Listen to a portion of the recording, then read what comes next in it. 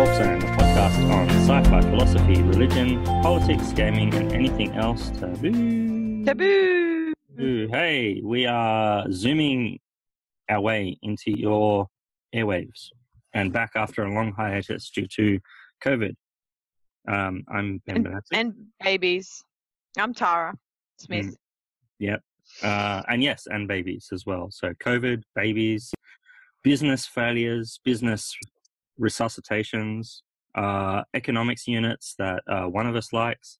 What else? What else has been going on? Not much, really. Just work, lots of teaching and Zoom meetings, and it was a busy last semester. Yeah. This episode is going to be about the Hasidic Jews, the Haredi. But before we get on to that, just give a quick recap, I guess, of what we've been doing the last 3 months. Is that how long it's been since our last pod?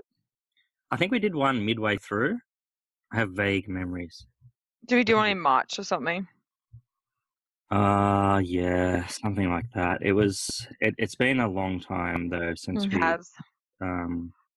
done stuff. So we did one. Yeah. There was one post Hannah. Hannah had arrived. So there was that. Agreed. That was the end of March. Yeah, we are now the end of June. It's 3 months. So 3 months. Yeah. So really a semester has been and gone. Yeah. That's been my doesn't matter anymore because universities don't exist really. So yeah, it's true. It was a really hectic period of like trying to scramble online without much instruction, but I'm glad that we got there in the end. And it's very sad that the humanities look like they're going to be defunded. It makes me really angry, but what can we do? But it's been a busy period of just marking Zoom seminars, procrastinating my PhD.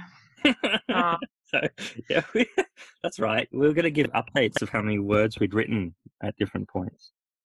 Yes, I wrote a chapter. So I've written about 8,000 words. That's all really at the moment. But I have transcribed all my interviews, which is really good. So 12 interviews have been transcribed. And I have finished tagging all my data, which took a long time because I tried to tag it on SurveyMonkey, and then the tags did not transport to the Excel, so I had to redo them all. So all 400 questionnaires. Yeah, it was a real pain in the ass, but it's just easy to work with data in Excel. Like it's really difficult. I know the SurveyMonkey will like create certain data sets for you, but I find it hard to compare and contrast answers. So, if you answered this on one, what did they answer on that and stuff? So it is easy, I think, to do that on Excel and make the graphs yourself. So that's what I've been doing. But it was really time consuming because I had, I've got 400 questionnaires with 13 questions each, and most of that is actually qualitative data. So I've had to try and make ways and shortening it to make it more, fit into graphs.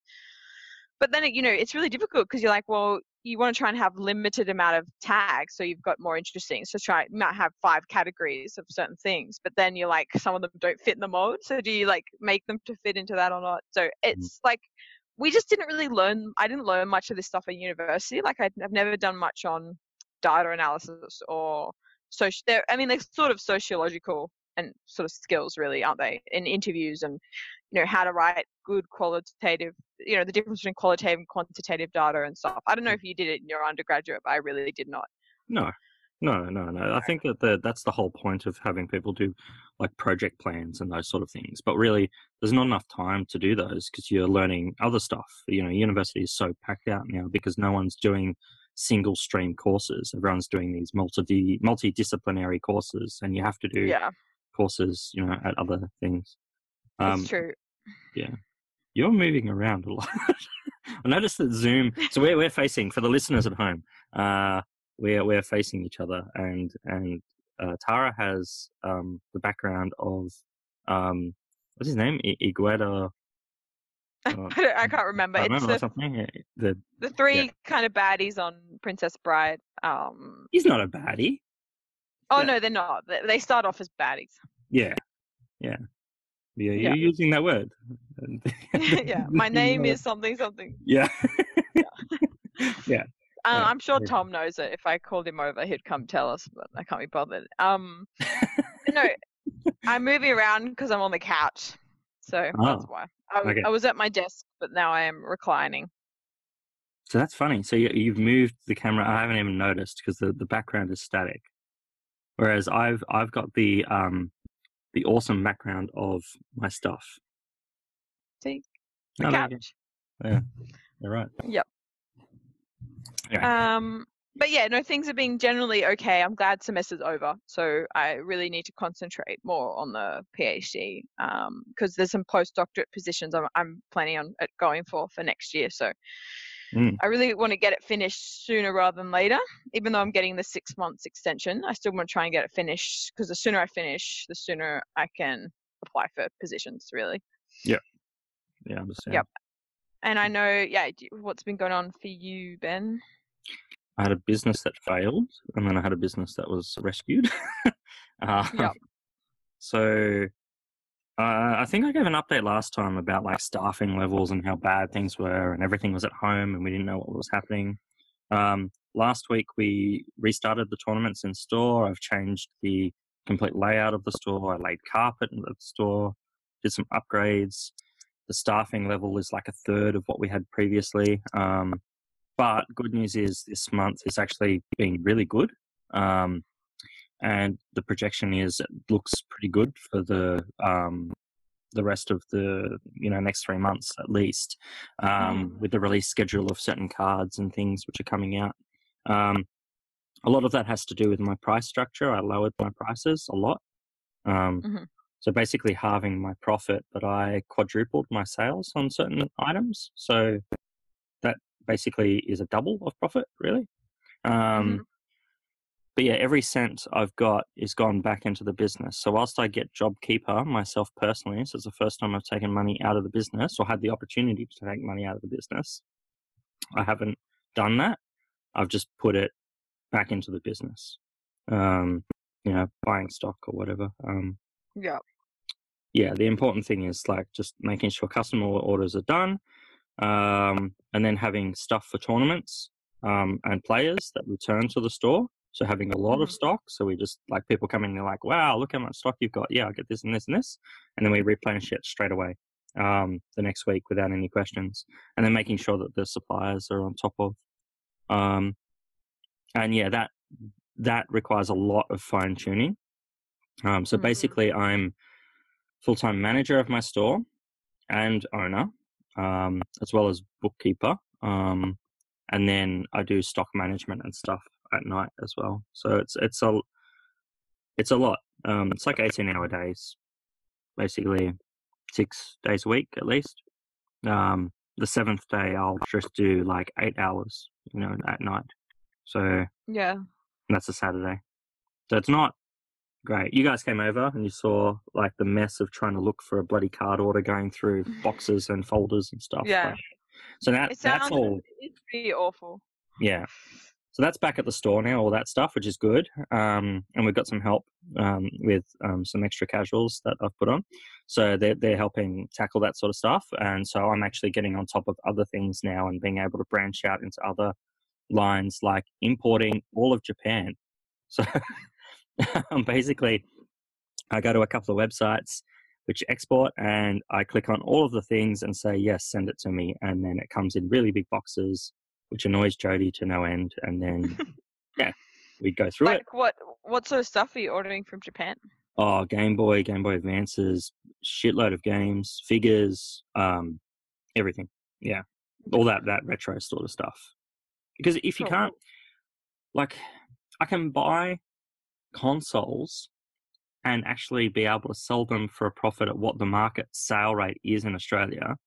Whereas in Australia, I can't get them anywhere. I just can't get those consoles because not only COVID, but everyone has seen the value of retro, and you've got these people buying it at those base retail rates. So say $150 for a Game Boy Advance, yeah? They buy it and they're trying to sell it on Facebook Marketplace for $200. Yeah. Like, I can't then sell it for 200, because then it's going to keep pushing the price up further and further and further, and that's detrimental for me in the long run. So I need to keep trying to sell it low. Yeah, but I need a supply line. So my supply line now is Japan directly, but the only way to do that is to buy like 3K worth of stuff at a time and then pay for bulk postage. And because of that, I end up with these massive big boxes of 25 kilos worth of stuff, and you open it up and it's just like, sunshine and happiness all over our lounge room. Or as Jody prefers to call it, fucking shit. Yeah. But it's good. It's fun. I like that sort of stuff. I like retro games. So yeah. Well, it makes sense that you're kind of specializing in that, because I mean, like, you got to look at ways, I guess, to differentiate your store from other gaming stores, right? Absolutely. Yeah. And that's probably why we won't get the PlayStation 5 in store. You're not going to get it. Don't think so. $850 is the sell price. We are going to make $20. Wow. Yeah. It's an ugly looking console. Yeah, it looks like some early Star Wars Stormtrooper. Oh, it looks like the best thing I saw. Someone's like, "Oh, do you like my PlayStation 5?" And they put a white folder around a PlayStation 2. So it just like shoved the PlayStation 2 in a white folder. Like, yeah, look, PS5, and it looks exactly like that. It's so funny. Yeah, I know. I'm pretty happy with my PS4 and the Switch. I've been playing the Switch quite a lot, a lot. Animal Crossing, Switch is so addicted. Yeah, Switch is very good. I'm getting back into Game Boy Advance now, so I've been playing that with Isaiah. He's actually playing Mega Man games, which I don't know if you've played Mega Man games, but they're cartoony. They look very cute, but they're fucking hard. Like, you die straight away. And he's just playing it going, dying straight away. It's not good, because I like these cutesy sort of shooters, but they're really hard. So I'll sit down with him and then remember, this is probably not the right game to play with him. It's like, that's funny. Bang, dead, straight away. We should do an episode on Animal Crossing now that I'm playing a lot more. I'd like to actually talk about that, and maybe Stardew Valley as well, and maybe just a farming simulator type of game. I couldn't get into the other one, but I definitely can talk a lot about Animal Crossing. I couldn't get into Stardew Valley. I tried to play it for a couple of hours and just didn't really win me over. I really like the graphics in the new one, but I have heard a lot of people saying that New Horizons isn't as good as the one before that, New Leaf. New Leaf was very good. Yeah, New Leaf was it looked really good. It was a wonderful game. I played that a lot when I went over to overseas. I played that on the flight over and flight back and stuff. And there was also the pass system. Like, with the 3DS, you get bonuses when you're passing anyone with another 3DS, whereas they don't have that with a Switch. So you got like this bonus thing of just passing people with other islands for New Leaf. So I think that's missed a little bit, but you can visit other people's islands. So it's kind of, it's better in one regard, but not better in the other. Like the 3DS, we should definitely do. It's a good system. But yeah, that would be good. I'd like to do that. That would be cool. Yeah. I have more anything arcade else? Machines. I bought arcade machines for the store. Yeah. Which ones? So I have 2 sit-down cabinets now, and I have a Neo Geo machine at the store. So that's 3 cabinets. I've got another one turning up, so that's 4. So 3 sit-downs, 1 Neo Geo, and then I also have exclusive for the podcast. A centipede cabinet. You know, my dream cabinet, my little one with like the roll ball, and a little thing, and you shoot centipede. Yeah, I bought a centipede cabinet, and I may be building a Gallagher cabinet in the next couple of months. That's cool. Have you got it physically yet, or is it on its way? The centipede. It is being picked up as we speak. I'm expecting a message from Leo very soon, showing a picture of it on a truck. Cool. Is it going to be at the store or in your house? At the store. Is there room for all these cabinets? Yeah. So how I've set it up and changed things around, we're going to have 5 cabinets at the front of the store, 3 pinball machines, underneath the pinball machines is all the extra tables I had to buy because of the double tabling and the whole COVID thing. It's frustrating. Yep. So yeah, all of those cabinets will be at the front, all taking $1 coins, all with working buttons and power supplies and everything. It's going to be good. Yep. It's going to be fun. Are you allowed to put tables outside the store yet? I have been the last week, and we've got another trial this week. I don't know if Centre Management's going to give us that space for good. I hope so, but we'll have to see. I'm not sure. I'm really not sure. Mm-hmm. I really hope so. Yeah. Cool. Anyway, anything else? Says a service actually. Someone's sending me pictures of machines. Okay, yes, that is it. You want to talk about Haredi? About what? Yes. Okay, cool. Do you want to go historically? So one of us was first, like 2017, and then there's Unorthodox, which came later. Or do you want to do? No, you want to do like the intro and stuff because you're going to know more about the specifics. I just seen the documentary and the movie, the series, and then the interview. Okay, yeah, cool. So if you don't know about Hasidic Judaism, basically it's a cult or a sect of Judaism which came out of Eastern Europe and became formalized particularly after the Holocaust, where Jewish people escaping from Eastern Europe and surviving settled mostly in Brooklyn, and they formed a strong, tight-knit community who dressed purposely in 18th century Eastern European dress, so long black coats and large hats for men, covered hair for women, or wigs, or both, and dressing very modestly and speaking Yiddish. So that community is a closed off community, and there's been a number of documentaries. Vice has had a couple of things on the Hasidic communities, but there's a film called One of Us, which is 2017 that we watched. Not together, but at, the same week, and distancing and all of that, yeah. And so One of Us is about 3 Jewish ex-Haredi Jews. So they've escaped from the community. And there's Luza, Tueski, Eti Ausch, and Ari Herskovich. And they reveal certain things about the community. A lot is quite disturbing about how they were treated, and there's certain sequences where they meet up with ex-members and stuff.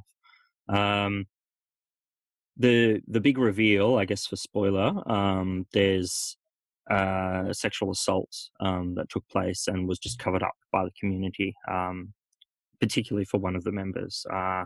And he talks about that, and how that he was treated and how everyone watched and knew about it, and that those people are still working and running camps for the community, and it just is closed off and no one can know about it, which was quite sad.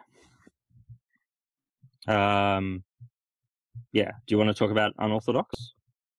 Yeah, so I'm just grabbing up the pages now. So Unorthodox, The Scandalous Rejection of My Hasidic Roots is a autobiography written in 2012 by Deborah Feldman, and it's just been recently made into a Netflix mini-series released in March called Unorthodox. The book sort of, Deborah was writing it sort of as she was actually leaving the community, which was quite interesting. So the book was actually a sort of a way for her to kind of get out. And they talk about that and there was an ABC interview that Ben and I both listened to on Conversations. I think that was released maybe, I didn't get the date on that. I should have remembered. We can probably link it into the yeah, we will link it into the thing. It was 2020. So 2020. Oh, Oh, so quite recent. 3 days ago. Oh, right, 3 days ago. June, My bad. 20th of June. So There you go. 20th of June. Yeah. Yeah, so that's interview was with Deborah. And yeah, so she wrote the book as she was sort of leaving the community, and the mini series differs quite a little bit from her story. So it's based off her story, but it's sort of it kind of up to a certain point takes on its own version of the narrative. And I think the reason behind that is to sort of keep a little bit of distance between Deborah's real life and the actual series. Mm. And we can talk a little bit later about some of those differences. But all the flashbacks that are happening in Unorthodox, the Netflix series, are from Deborah's account.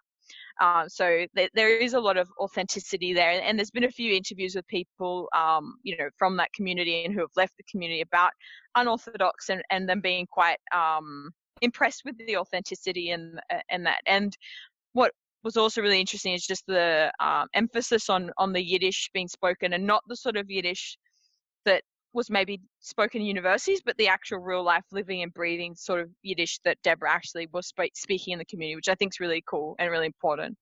Mm, mm. Yeah, I think that you're And right. yeah. That authenticity for Netflix series, because we spoke about was that Nazi Hunter? Oh Um, yeah, Mindhunter. yeah. So that series being slammed because there's no truth to it, and actually there's a lot better stories to tell which are true, but there was an artistic Mm. license that was taken, and it turns out that that's taken for something really which is sacred for a community. You have to treat the death of so many people quite lightly, which is still felt by a community. And yeah, taking that sort of artistic license with finding your roots and fighting for justice, I think is really important. And the same in this regard, there is a certain authenticity to the miniseries. I understand. It's funny how her interviewer, she was saying that it really she's she still regrets how that's not proper Yiddish in her book. Yeah. As the Yiddish she grew up with. It's more of that older Yiddish, which was then accepted into universities and then taught at university levels. Yeah. She says she was sort of strong-armed by the publisher, because this was her first novel. She was very fresh out of the community, that she didn't really stand up for herself and say, oh no, this is the type of Yiddish that I actually really want spoken. And I think that maybe the publisher was worried that people wouldn't be able to recognize it, but I hardly see that as being a major issue, because most people, well, there's few people that actually speak Yiddish. So I don't know. It seemed like a strange difference. I Yeah. mean, outside of, Jewish communities, and I don't know. I just thought it's a shame that it wasn't the authentic Yiddish that she'd grown up with. I think that would have been good. Yeah, I agree. I agree. Yeah. So that's the sort of what we're talking about mostly, though, is going to be One of Us and the interview, because Ben hadn't had a chance to see the Netflix series, but I can talk a little bit about that as well.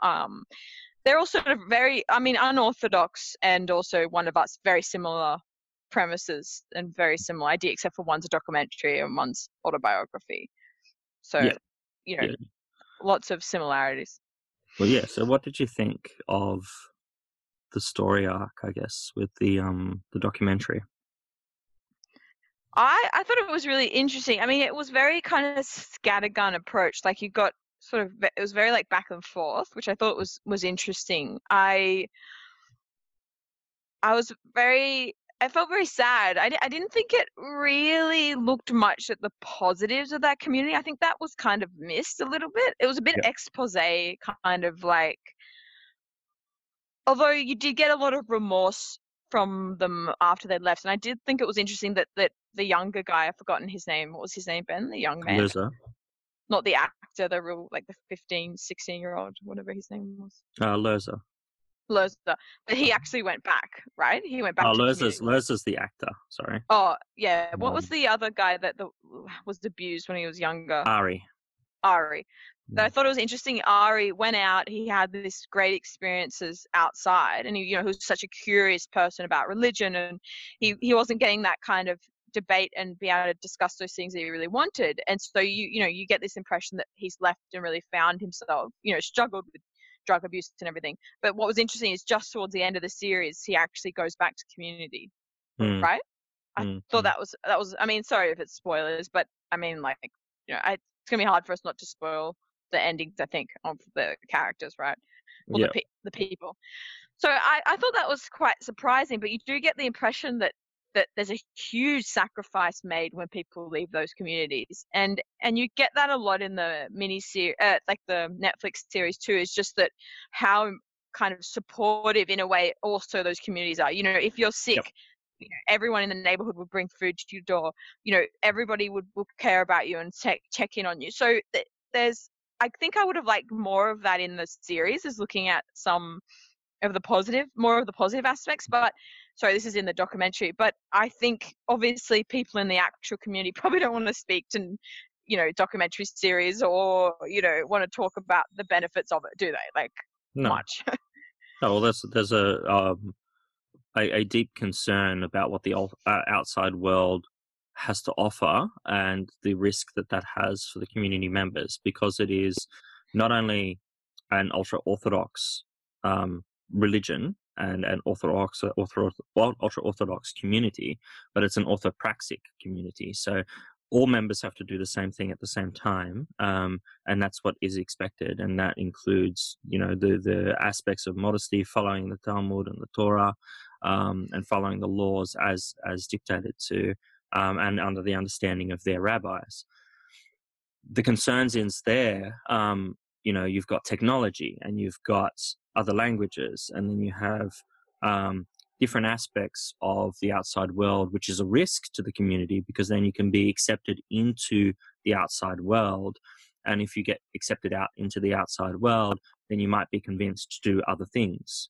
And your mission in life as a Jew, according to the Haredi and the particular ultra-Orthodox sects that we're talking about, is that you have to breed and you have to learn Torah as a man. That's it. That's your rules. That's your laws.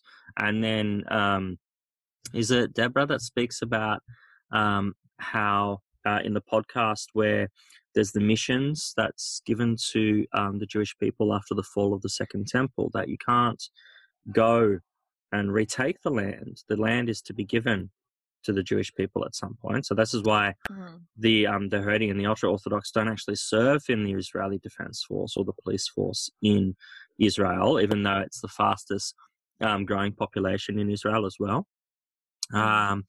And they do so because they don't see it there as their right to retake that land. That land should be given to them. And they also have to follow the rules of outside communities. And then they have to differentiate themselves. And this is a way that they differentiate themselves, that they're speaking another language in an English country, in English-speaking country, and they're keeping separate that way. So being on camera and being interviewed and being in, speaking English and dealing with the outside world, that's not following those three rules. No, definitely. Time should be spent better. And I think I'm sorry. And Deborah makes that really good point about to do with the not knowing the numbers of how many people are in that community, because a lot of that community wouldn't want to be put on a censorship or have their details recorded, because there's so much fear and anxiety around what happened during the Holocaust with lists and names and records. So I thought that was a really interesting point. Like, I hadn't thought about that. And you get through all of these, through One of Us, through all the unorthodox documentaries and things, that just how much of an impact the Holocaust had on them. But not only that, but the way it feeds into the narrative of persecution of the Jewish people even prior to the Holocaust. That there's this feeling that the Jewish people were made to be this sort of, I guess, persecuted against for this promise in the future that God will deliver. Is it the fourth temple? Third temple. Yeah, the second temple destroyed by the Romans, first one by Babylonia. That's right. The third temple, that there's that's what they're waiting for, right? That if they do these certain things, if they kind of take this persecution kind of like I don't know, not on the chin, but, like as part of that, and work towards this community and live by what God wants them to do, then this is the reward. That's the idea that I got from it. Absolutely. Yeah, that's what they're called to do. Yeah, that's right. Mm. And then you have Jewish people who are liberal, and they are very religious as well. So not the ultra-Orthodox, but just the Orthodox Jewish people even, who deal with the outside world and accept that the fall of the temple was an event. But practice has moved away from temple worship, and you now have synagogue worship in Judaism accepted, and the temple is to be inside your home as well. And these are very conservative people, but they are not conservative enough for the ultra-Orthodox. You still should be kept separate. And that's why, it's this very closed-off community, and you are not considered Jewish if you don't have that bloodline. It's not near impossible, actually, to convert into those type of communities. Very difficult to get into the Hasidic communities. Mm-hmm. Yep. And there's also variation in the community too. And that's what Deborah talks a little bit about, that even within the ultra-Orthodox, there's more families that are more ultra-Orthodox than others. And there's Absolutely. some that have, from certain, bloodlines and things. And you get the impression that they're trying in some way to replace the Jewish people that were lost during the Holocaust, right? Yes. Through having more children, and they have very large families, 7, 8 children, to try and, I think, replace that. And Deborah makes the point that it's also, I guess, some sort of psychological thing as well, of trying to bring back your family members that were persecuted and died during the Holocaust as well. So, she talks about, I think it's her grandmother had, 7, oh no, she was just, I can't remember the exact details, but I got the feeling that she was one of 10. Yeah, one of 10. And that it sort of was nice for her to have so many children to try and replace the sisters and brothers that died. Like, yeah, I thought that was interesting too. Yeah, that's right. And you get those comments, I think, from grandparents. Like, I don't know that side of my family, but my grandmother, my great grandmother, grew up in a very large family and misses her brothers. And one died in the war, others lost to cancer and different things. So her brothers all died probably of asbestos poisoning, which we don't know. Like, there's just respiratory disease written on their death certificates, but they all died very close together because they used to use asbestos in Egypt on the walls to paint the walls inside the houses, and they'd play with it basically like it was powdered stuff, and they put it on the walls, and so asbestosis affected them quite heavily.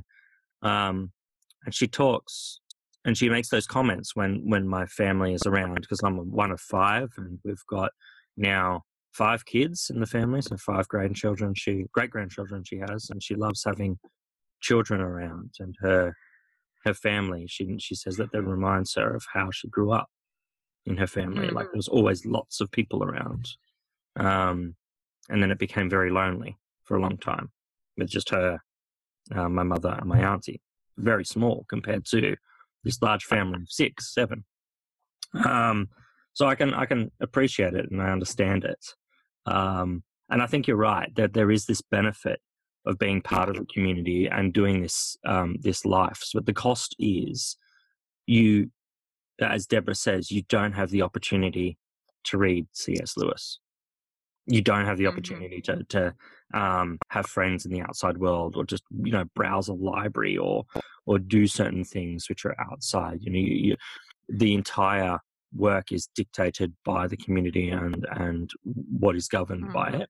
And women, particularly, don't have the opportunity to read and learn and discover the world. I think it's an interesting, juxtaposition of Deborah and what do you call it? Etty, or Etty. You mean the other girl? Etty. Yeah, Etty and Deborah. So Etty loses her children, and Deborah keeps her child, her son. Because both. And you get the impression it was education that really helped with that, and that's what I think the community does the women such a disservice, and probably also why women stay, because it isn't a very for some women it would be a very difficult, I mean probably all women, it's quite a difficult experience.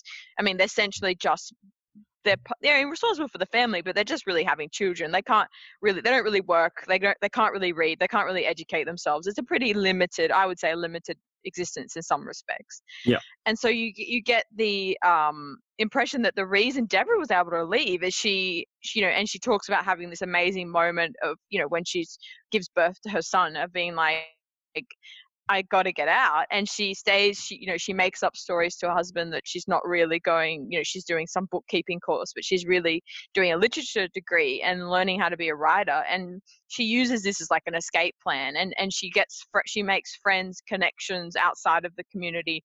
She gets lawyers, and she really kind of wins the system, because for Etty's experience is that she didn't have that. She wasn't able to educate herself prior. She was in an abusive relationship. She had, was it 3 children that she tried to get out without having all her ducks in a row. And the Hasidic community comes down real hard because their children is almost like the currency, not the currency, but the most valuable thing in the community, because that's their lineage, that's the next generation. So they see that as a threat, and you see in the documentary how they send letters and they get funding, and it's like a real attack. And they lawyer up, and she has no chance, and they take the children away, which is just so sad. Because, you think that they'd be able to work out something equal, but they talk about how there's this law in America of, is it similar? I can't remember the name, where, to keep the environment as similar as possible for the children, so it's not changing. So they have the argument that it's more stable for them to be within the community.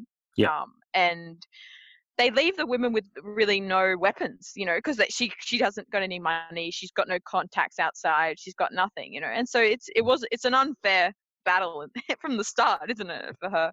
Yeah, totally. It's funny seeing her in the synagogue, because there's certain things that are missed, I think, for those who don't know Judaism and don't study it or whatever. She's hugged by someone in like a rabbi garb, who is a woman in the synagogue. So she's obviously gone to a more liberal synagogue, but she's still holding on to faith at the end of the documentary. And that's what's so sad about the whole thing. Like, this isn't a rejection of Judaism, both racial, religious, or cultural. It is a rejection of the marriage that she was in and the restrictions that were put upon her by the community. And that's really what Etty's issue is. And that's obviously missed by the lawyers that and courts that decided the basis of the children's separation. Can you explain the difference between temple and the synagogue, and the difference between, so in the Hasidic community, they don't go to synagogue, is that right? They have their own synagogue. They have their own synagogue, separate. But there's obviously a woman can't be like a rabbi, right? In their community. No. Yeah, that's right. So seating is different. Seating separated as well. But then there's also going to the synagogue for study. So that means like you're going to the study halls, which are usually attached to the synagogue. You wouldn't do it inside the synagogue place. And you're studying Torah there. And that's the images you see sometimes on TV of bearded boys, or with the locks, looking over these old books, and just reading and doing this rocking back forth motion. So that's studying of Torah, studying of law, is both the Torah on the Tanakh, and then the Talmud, so the books of Judaism inside the synagogue. That opportunity is not given to women in Hasidic communities. Yeah, but is it outside of the Hasidic communities? Can women study or not? Yeah, definitely. Yeah. So it depends on the community as to whether, like, so Reformed Judaism, yeah, absolutely. Women rabbis for seeing over marriages and studying Torah, absolutely, that's fine. So the more liberal you get for Jewish religions, then yes, it's more looks like for Christianity, I guess more for Protestant religions. But just like in Christianity, where you have orthodox religions, you have, Greek and Antiochian Orthodoxy, where you have mixed seating of women, and women do fill certain roles in the church but aren't the head priests. There are certain other churches, such as Coptic or some Russian, and even actually some Greek Orthodox churches, depending on what bishop they follow, will have separate seating for women and men, and more restricted roles. And there's even some sects of Christian Orthodoxy where women have to have their head covered as well. It's following an Eastern European practice, and it's a cultural practice. It's not quite a religious practice. And then that exists the same way for Judaism, in the same way. So there's almost this rainbow of different types of Jewish religions. Yeah. I also thought that, like, when I was watching, I was like, if only they could just, like, kind of relax a little bit, these communities, like, just, allow women to read and allow, women the internet and like a few things. And then I thought, then why would people remain in the communities? And that's the thing that they have to try and control, right? Is because if they let people choose, that people probably wouldn't choose to stay. So they have to be very strict on the dress code, very strict on who is married in. And do you think? It's not just about what people are staying. It's what people will want the community to change to. Because if you can choose whatever dress sense you want, then why can you not choose whatever language you speak? And then why can you not read whatever you like? So then it becomes this snowball effect, and then it ends up with, well, then there would be no difference between us and them. And that's what we're called to do. We're called to differentiate ourselves from that other community. Like, by all means, agree with the laws and follow the laws of that community, but we are Jewish people. That's their mindset, that we need to be separate for the purity of our religion. So it's not a purity of race, but it's a purity of our religion and our cultural heritage and our very own existence, which was sought to be systematically wiped out. And this is where you get the wraparound back to the Holocaust. And it's this constant thing of, well, the answer then is, well, look at this event that happened and how bad it was.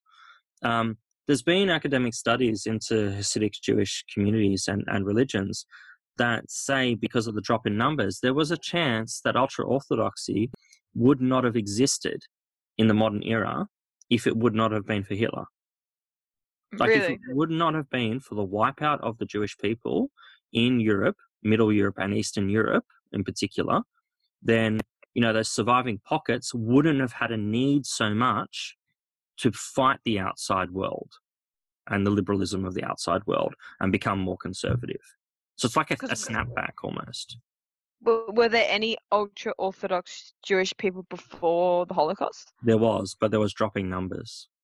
Right. So the Aish Kodesh, which is a book that I've read about so it's the holy fire, Aish Kodesh, and it's by a rabbi who was writing inside one of the pogroms in Europe, and he was giving these sermons. So every day on the Sabbath, you give a sermon as the rabbi to the people. Now the sermons, they've been uncovered because they're uncovered in these milk pots, which were buried in the community after it was destroyed by Hitler afterwards. And in those milk pots, you look at the sermons and the dates are there, so we know what the rabbi was saying at those certain dates and what his sermon was about. And they're all about religion. There's no reference to Nazis. There's no reference to Germans. There's no reference to persecutions in them at all. So everyone thought, well, these words are just, they're religious texts. So this is just a rabbi who's just speaking, oh yeah, okay, this is the Bible reading of today. This is what it is. But what a couple of academics have done is have looked at what is being spoken in the rabbi's words and then the events inside the pogrom at that time. And they find that there is actually this match that is happening between the two. And he's calling for a community to return to the law. based upon these events that are taking place, and he's referencing with more and more concern about what's happening. And the community, he wrote previously 10, 20 years earlier about his worry that the community is dropping off in numbers and people are turning towards more liberal things like smoking and going to plays and reading different books and being more integrated into the cultural aspects of Eastern Europe following the Second World War. So yeah, I think that there is some merit actually to what those academics are saying, that there would have been a higher chance actually of ultra-Orthodoxy actually not existing if it would not have been for the Holocaust. It exists because it was like a punishment, right? A punishment for Jewish people. Do you think that's how they think of it? It's like punishing them? They do, yes. And they say that if we don't do what we're doing, then we're going to get something similar. And this is the only way we can survive. So if this is the only way we can survive, we have to double down our efforts and actually do it better. And we have to be closed off more. And we have to fear the outside world. And yeah, because of that, then it locks into the community more. People can become more adherent towards the law. And then it just due to the nature of having lots of children, it increases the numbers that way. Yeah. Oh, I like the description about the hats. Like I've read a lot about the hats. So what's the Jewish name for them? I actually don't know. They have a special name, but I can't remember. While you look that up, I will keep talking about the hats. That they're actually apparently really, really expensive. Yes. like $6,000, or not that much, but like thousands of dollars, because they're made from like minks and beaver, or I don't know, like weird animal furs. What is it? The stremiel. Anyway, I thought that was quite funny. And apparently in Unorthodox, the series, they couldn't afford to get authentic hats. And like I read a bit of an interview where they're kind of the directors were upset because they couldn't quite get the right hats, but it was just too expensive to get them all authentic. Yeah. And she said that they said in the interview the only people that would notice would probably be Hasidic Jewish people. And probably not going to be watching them anyway. So small compromise. Yeah. But the dress is quite funny because when I first saw ultra Orthodox Jewish people, you assume that it's a 1,000-year dress code or something, but it's something that they really just kind of developed after World War II, right? To this Eastern European wearers, because it's also really impractical for Brooklyn, New York to be wearing huge coats, except for maybe in winter, but in summer, like that must be quite uncomfortable. Yeah. So while it's a development from 18th, 19th century dress, and an adoption of it formally following Holocaust. So yeah, it is funny. Because there is photos of ultra-Orthodox Jewish people between the First and Second World War, and even like the turn of the century, and they're dressing similar, but not exactly the same. And it's just like this formalized dress code now this is what we wear, and this is what is acceptable. But yeah, you're right. It is funny. Yeah, like it's a cool outfit. Like it definitely differentiates them really quickly on the street as who they are, doesn't it? I mean, there's not really any other religion except for maybe the Amish that's that visually like clear, is it? And that's the whole point. That's you know exactly who is in the community, who you can trust and who you can't. That's what it comes down to, really. Yep, and you get that kind of in Deborah's interviews, you get that they really looked like the community really looks at outsiders as being, there to oppress them, right? Like that's sort of us and them very clearly demarked. Yeah, definitely. I will have to watch Ultra Orthodox. Unorthodox. Yes, sorry, Unorthodox. I'll have to watch. Yeah. Yeah. Sorry about not watching it. I thought, for the readers at home, I thought it was a movie, and then It's like, yeah, I can watch it this week. No worries, that's fine. And then me being me, bite off more than I can chew. Yeah, then panicked and I discovered I can't actually watch it all in one night. Shit. Yeah. But yeah. It's really, really good, really, really well done. And so the way that the stories differentiate, so I won't give too much away, but in Deborah's narrative, it kind of ends when she has her child, but in the other one, it extends the narrative. So she lives a bit of an alternate life after she gets pregnant, and then the story quite differentiates. But it's very, very well done, and it's sort of like a spy thriller too, because her husband comes and tries to find her in Berlin and tries to track her down too, and yeah, it's quite engaging. But the interview is really good as well, for a bit more context. And I haven't read the book, but I'm sure Deborah's book's really interesting. And it was really nice just to be able to hear so much Yiddish being spoken in the Netflix series too. Like, it's such a nice language, and just how devout and like the actors look, as they're reading and they're doing the little kind of bobbing movement. Yeah. You and see the that singing and stuff at the wall. When I went to the Wailing Wall, you see the ultra-Orthodox section in there. They sort of separate themselves even in that sort of practice, where it's an equal practicing place. So you have a rabbi of the wall that is there, who's Orthodox, not Haredi or ultra-Orthodox. And then the ultra-Orthodox are sort of separated. Yeah, it's interesting. So what is the main differences between like ultra-Orthodox and Orthodox Jewish communities? Like, what would be ultra-Orthodox are purposefully keep themselves separate. They've got more of a connection to bloodline. There is a restriction to convert, and there is a restriction of practice inside the house. Technology use is an issue. Education is an issue. Service to the community and involvement in government is also an issue as well. Support of Israel is interesting. Orthodox support Israel as a state formally. The ultra-Orthodox don't really formally do that, because they don't see the right to do so. The land should be given to them, not governed by a liberal government which governs for all.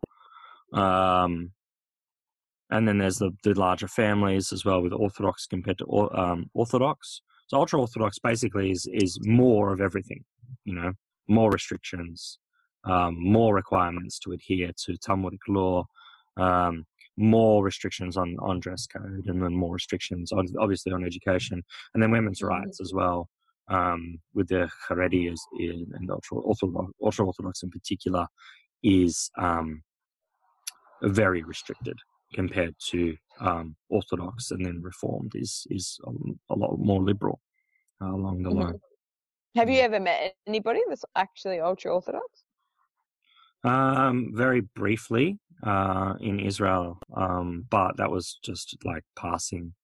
And there's the language difference, which I can't break through. But no, I haven't actually sat down with anyone. I've conversed with lots of Orthodox people, and lots of Reformed, mostly Reformed, but yeah, lots of Orthodox. But ultra-Orthodox, no. My closest, I guess, dealings is through the Orthodox community and people that have got connections with ultra-Orthodoxy. So I don't know if they're ex ultra-Orthodox or not. I haven't asked, but yeah, I know that they're definitely interested in it, and there's academics in the field that I've conversed with. Yeah. Yep. That's cool. And yeah, I'm trying to think more back on the series. Was there anything else that I thought was particularly interesting? Yeah, I think just more focus on the benefits of the community would have been more interesting, because it did seem a little bit like Vice, didn't it? A bit expose-ish, like, look what they're doing. Yeah. No, I agree. I mean, there has to be a reason why you've got. I think Deborah's right. I don't think that there's 100,000, because that statistic of 100 to 150,000 I gave 6-7 years ago. Like there's been growth in the community since then. Yeah. So like it's definitely larger. And with the birth rates and everything, yeah, it's definitely larger. And it's going to continue to get larger and larger. And it is the fastest growing community in Israel as well. They're not directly, I mean, they're somewhat connected, but they're not directly connected. In that regard, they're autonomous communities which are run by rabbis, and that's the way that Judaism works. So you don't have like bishops or archbishops or popes, whatever. What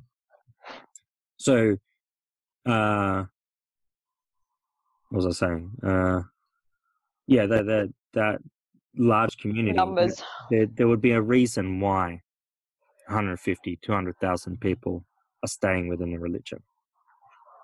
It's not, they don't have a police force forcing them all into this. This is a choice that a lot of these people are making, and a lot of these people are happy in this way. Just like the Amish, like there's people that view the Amish as, these people need to be rescued, but the Amish send their people out into the world, and then most of them actually return to the community. Yeah, definitely. They go on a drink, binge, or and discover the world, and discover that liberalism isn't for them. Definitely, but though I think it would be hard to leave the community though, and as the women in the Deborah shows, is that it is difficult to leave when you have no money or education. Definitely, yeah. But I agree. I think having such a tight knit community there must be huge benefits too, and you get a real sense of loss with all three people that leave in the documentary, just what they're losing, and you can't be out of the community and maintain in contact. You know what I mean? Like once you're out, you are well and truly excommunicated. Yes. You basically no longer exist. Although they do show them coming back, but it seemed like a limited acknowledgement of their existence. Yeah, it's a doorway conversation sort of thing, or street conversation. That's what you're having. You're not having sharing Shabbats and going to the synagogue together and having communal aspects. It's funny actually, in the movie, is it Ari or one of the men, they went to the wedding together, so that was interesting. What wedding? I don't remember. There's in the One of Us, there's a film of the wedding, and they're actually in, like, there's a video, and they're in the wedding together. And he's there, dressed not in the full conservative. Oh yeah, it must have been like a connected family or something like that, and that's why he's got invited. But he's feeling on the outer, and you see, it's funny, like films, how they do these things where they film like the front and the back and stuff. In front, you've got these men with the traditional dress, and there's some liberal. I could see some liberal Jews with them as well, because they've got different kippas and stuff, the hats. They're dancing around, and they're having so much fun, and they're laughing and everything. And there's the young guy in the back, miserable. Like he's just not happy in that existence as well. And I know, like, there's obviously direction choices made with filming, but I think it's indicative that you feel like this, you've now got this outsider complex really to the community which you were all part of. And I believe he was the one that was really badly abused sexually. Was he? Right. And that it was just sort of totally ignored by the community in some degree. And I'm sure stuff like that does get really unanswered, because they have their own police force too. I mean, they're almost like a law upon themselves, right? Yeah. And their own ambulance service, and education, everything. Yeah, everything is run or sought to be run by the community as much as possible.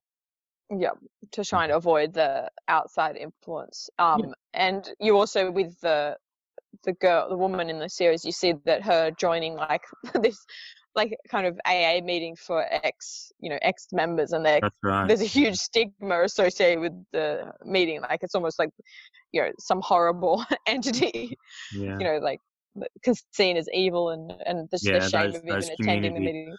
Yeah, so these organisations would actually help ex-members integrate into the world after they've left, and that's what they're entirely set up for. And then, if you have any contact with those organisations, that's real bad because it shows that you're considering to go.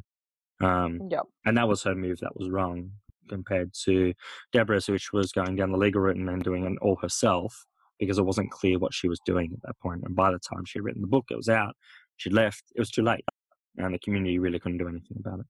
Yeah, and she made it she needed to make it so sensationalized that then they wouldn't be able to do it. And it's funny too that their outrage, she says in the interview, really fueled the success of the story because they were so sort of upset about it, and then that brought so much controversy that people were like, oh, I wonder how bad it is, and a lot more people read it too. Yeah, it's funny. So it's kind of worked against them.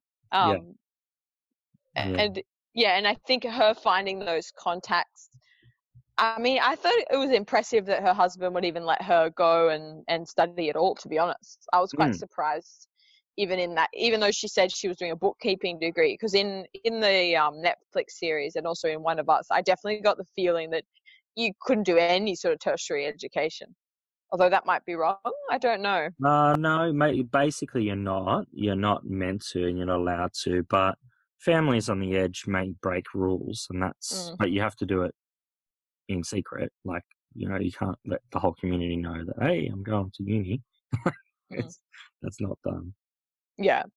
So that was pretty impressive that too. Like, and I think she says in the interview that he was a little bit different too. Like he wasn't, like he could have a proper conversation and stuff like that, a bit more kind of liberal in the kind of sense that still not liberal at all, but like in the rules of the community. But I thought the Netflix series was really, really good. I definitely recommend it.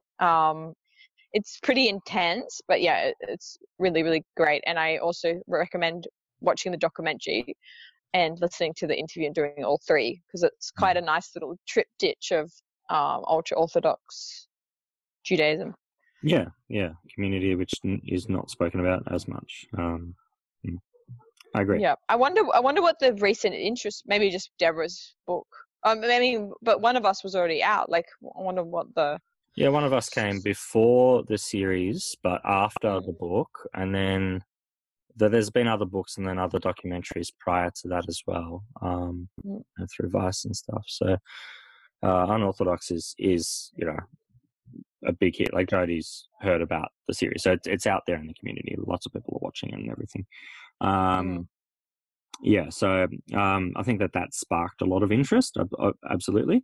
But there has been an interest in recent years of these sects and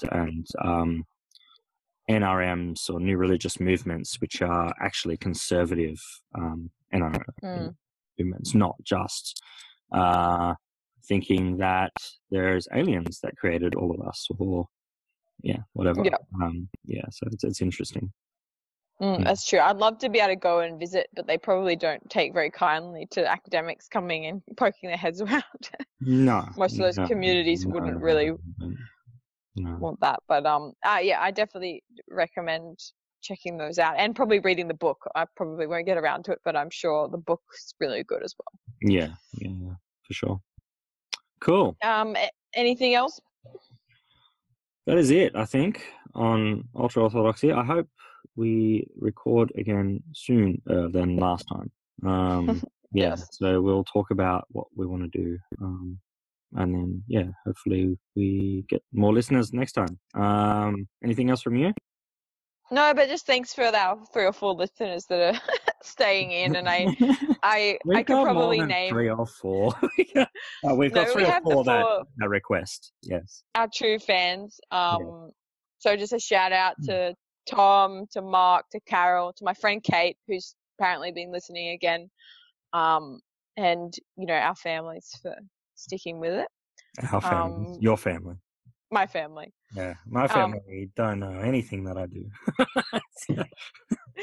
Yep. I was going to say something funny about wearing face masks, but I can't think of anything funny. I don't know. It's intense out there, so stay safe. You Victorians especially, hopefully. So what's this, the Victoria? Well, there's been a spike there or something. You didn't know? Yeah, there's like, I think 17 cases when I last checked, and there's various hotspots. I know it doesn't seem like very many, So but you look at it like the US, you go, yeah, there's another 4,000 cases today, 5,000. yeah, I know. But, Yeah. you know, I feel like it's always going to be something that where we've erred on the side of caution. Hmm. It's better than not. I stand by that, even if it seems extreme sometimes. Yeah, I agree. I think we did the right thing, despite the economic costs and social costs. It's And the game traders costs. yeah, personal ones. Yes. Despite all that, Yeah. I think that's the right decision. Yes. I do And not want anyone to lose their family like that. So, yeah. no, exactly. And yeah, we'll hopefully chat soon. Thanks everybody. Yeah, take care. Bye. Bye.